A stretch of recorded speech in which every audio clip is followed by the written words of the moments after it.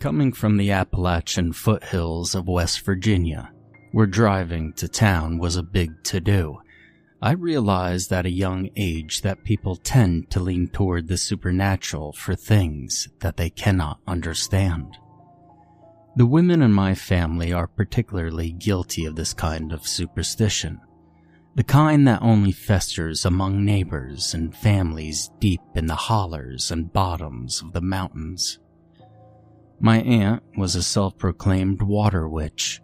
She would find a large, forked branch of a specific kind of tree, I can't remember which kind, and walk out into people's fields and wooded properties until the end of the tree branch would suddenly gravitate toward the ground, indicating that there was a natural underground spring beneath her feet. My mother would claim that there was always more people in the house than she could see, but she couldn't explain herself much further but to say, "I just feel them."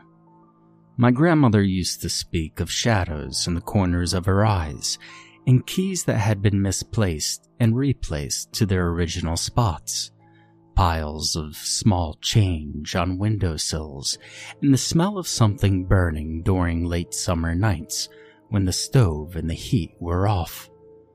My great-grandmother used to pour salt just inside the threshold of her front door before going to bed each night.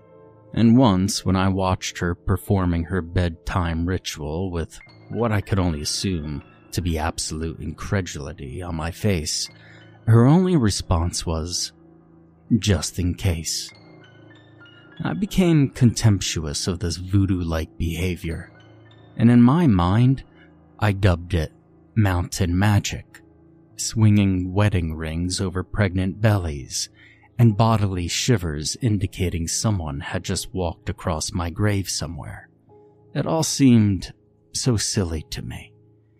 I'm a very analytical person, and I could make sense of none of these tales, and so I dismissed them. And yet, as I reflect on and discuss with loved ones outside of the women in my family the happenings of my life that have come to seem so normal to me, I realize that maybe the things that I have experienced aren't as normal as I once thought. My mother used to call me gifted, but not in the academically accelerated sense of the word. I was not really good at math or a quick reader. She used the term to describe what I've come to know through some quick Googling as a highly sensitive person, or HSP. HSPs, according to my research, are considered to be more prone to experiencing or causing paranormal activity because, through some atypical biological and psychological development, they're more in tune with the paranormal world. I also read that about 15 to 20% of people can be considered highly sensitive, and that it's also hereditary. I can't say I'm a firm believer yet, but I've experienced some things that I've been unable to explain, and my husband has encouraged me to write them down. So, here's the first one I can remember. It's a little unrelated to mountain magic as I have defined it, but it was the first of many more experiences in my life, and I find that the beginning is usually the best place to start. My family lived in New Jersey. My father was in the Army and was stationed at Fort Monmouth, New Jersey, which is no longer in existence, I don't think. We lived on Goslin Avenue, a picture of a street, really. Looking back, it reminds me of Maycomb in To Kill a Mockingbird. I was very young when we lived there. I attended kindergarten through second grade, and I was extremely extroverted. One afternoon after school, a bunch of us went over to my friend Carrie's house, which was about 3 or 4 houses down from mine. Earlier that day, Carrie had informed us that she had a miniature pool table in her basement, so we all decided that's where we'd be spending that afternoon. I was the first to arrive, and had never been inside her house before. Upon entry, I immediately knew why. Carrie lived with her dad, who, to me, seemed a million years old. It was dark and cramped in her house, and exceptionally warm, with a huge, glowing fish tank in the living room filled with giant tropical fish crammed in, swimming all over each other, and the entire house smelled like that fish tank. As we walked through the living room to the kitchen, her face turned a slight shade of red, embarrassed, and I quickly removed whatever dumbstruck look I had to avoid any awkwardness. After the group all showed up, we made our way down the stairs and into the basement.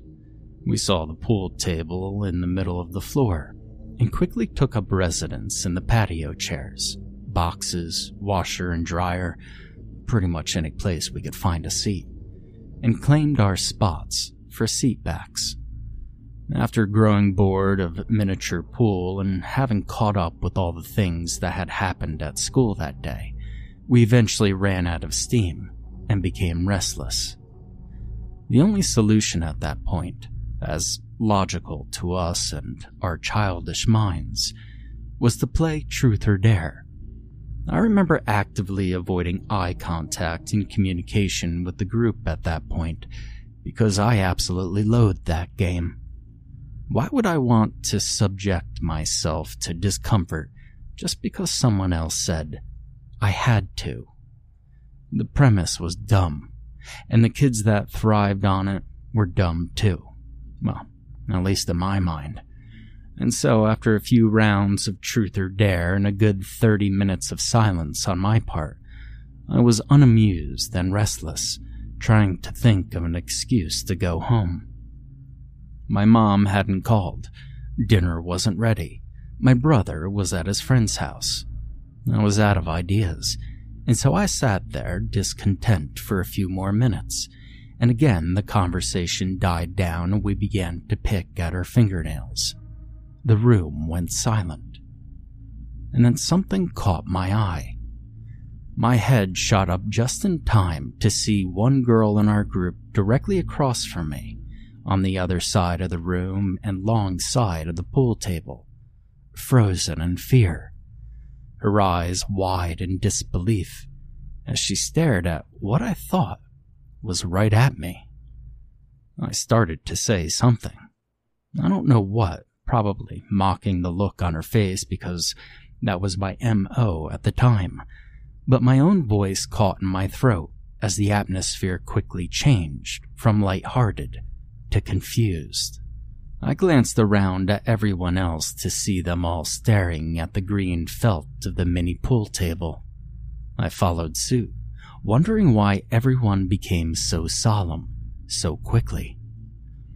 A ball on the table had begun to spin in place.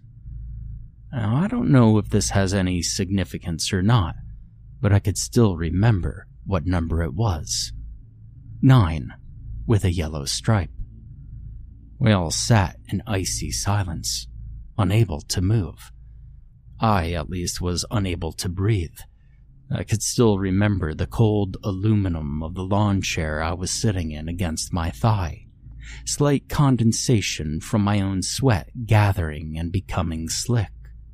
After what seemed like only a few seconds, the ball began to roll. It rolled from my side of the table, away from me and towards my friend. Slowly at first, almost like it was a struggle, and then it picked up more and more momentum. And as it rolled to the other side of the table, the balls in its path would move themselves out of the way and into the pockets on the sides. When the 9 reached the far end of the table, it stopped abruptly, just short of the ledge. By that point, all the other balls had moved into the pockets, and all of our eyes were fixated on the last remaining ball. It paused for a long moment, and I let out a nervous sigh. I hadn't realized I'd been holding my breath and immediately felt a little silly. But almost as if someone had flipped an off-on switch, the ball reanimated. Only this time, it moved straight up, It was almost as if someone had wrapped a piece of fishing line around the ball that I couldn't see and was reeling it up from some secret hole in the upstairs floor. But we all had played at least one round on that table, and a string would have been quickly discovered during gameplay. I watched the ball slowly gain height until it was eye level with my friend across the room. It then moved directly toward her face, still very slowly, with what seemed to be calculated intention.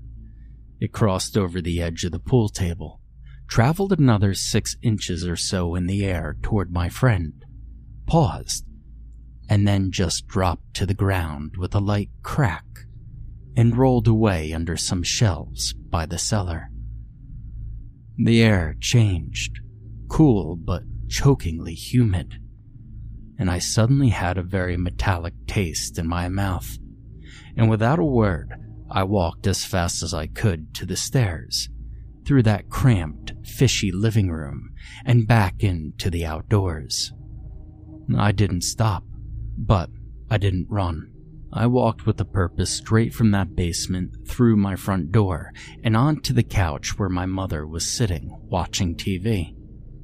I didn't say a word.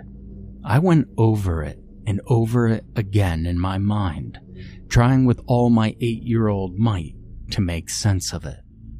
I wasn't able to say a word about it for a lot of years because I wasn't quite sure of what I had actually seen. It wasn't until I was 13 and we had moved back to West Virginia to be with family that I told my mother about it. We were sitting around the kitchen table with my aunt and grandma peeling potatoes, and not one of them laughed.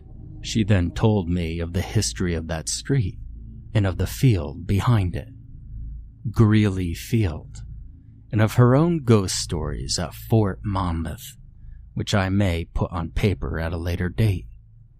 Each woman took her turn explaining to me the first time they realized that they were sensitive, and they congratulated me on inheriting their special gift. My aunt offhandedly suggested that it could have been my disdain for the current game of Truth or Dare that could have even sparked it, similar to a psychokinetic poltergeist type of event. But even now, at the age of 28, I still dream of that event and often think of my aunt's explanation. The precision of the balls on that table falling straight into the pockets. I could still hear the muted thunks of each one, the slow and deliberate movement of the 9-ball as it moved first laterally and then through the third dimension into midair. But mostly, it's the thick air of that basement and the metallic taste in my mouth. The thought that it could have been me all along. That's what haunts me.